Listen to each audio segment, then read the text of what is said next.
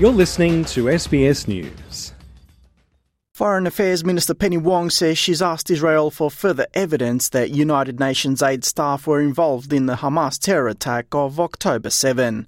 Australia is among several countries such as the US, the UK and Switzerland that have suspended funding to the United Nations Relief and Works Agency after it announced it would investigate Israel's allegations that some of its staff played a part in the attacks or had links to Hamas. Senator Wong has told the ABC UNRWA accepts the allegations are serious and she's asked Israel to provide its evidence. UNRWA itself acknowledged that those allegations were serious, and I think it is incumbent upon me as Australia's Foreign Minister to ensure that every dollar of aid that we provide is being used for the appropriate purposes. But if the Israelis, I haven't seen all of the British reporting that you describe, and there's a lot of reporting. But if the Israelis can answer about questions about their evidence. The quest to obtain more evidence comes after Britain's Channel 4 claimed the dossier Israel provided to the UN to support its allegations contained no evidence to support the claims. Anne Skelton, chair of the United Nations Child Rights Committee, says many children have been impacted by the war. No child should grow up in fear, pain and hunger. Yet today, no child in Gaza is free from fear, pain and hunger. In fact, they'll be considered lucky if they can even survive this war and have the chance to grow up. According to the latest UN figures, 27,585 Palestinians have been killed and 66,978 injured since the 7th of October last year. More than 7,000 are estimated to be buried under rubble, raising the total number of casualties to more than 100,000 people.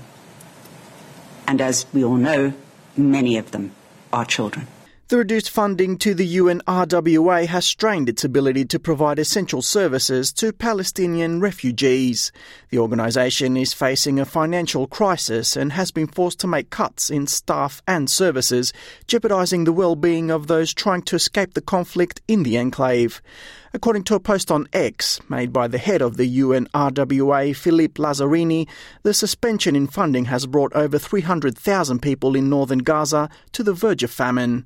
And the UNRWA's Director of Communications, Juliet Tuma, says the funding suspension amounts to half the agency's budget, telling Channel 4 it could be forced to make some very difficult decisions. We're likely to be forced to suspend our operations by end of February, beginning of March, if the funding does not resume.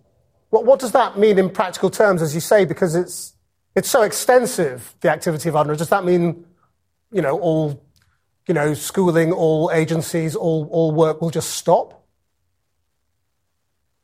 We're going to be forced to make very tough decisions that humanitarian aid workers are not supposed to be forced to do.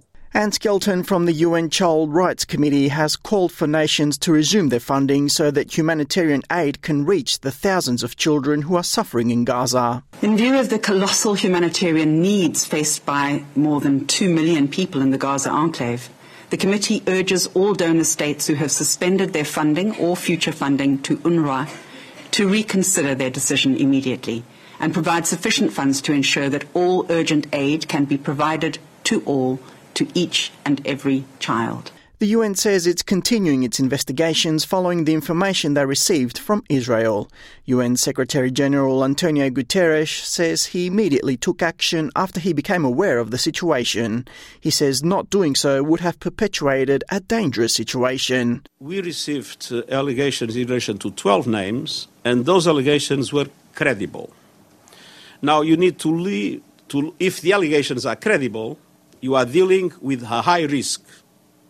And when we are dealing with high risk, and you have rules and regulations that allow you to do so, you, I believe, should do what I did, which was to terminate immediately the contracts based on the so-called best interests of the organization, which is what the rules and regulations allow me to do. Alex Anifantis, SBS News.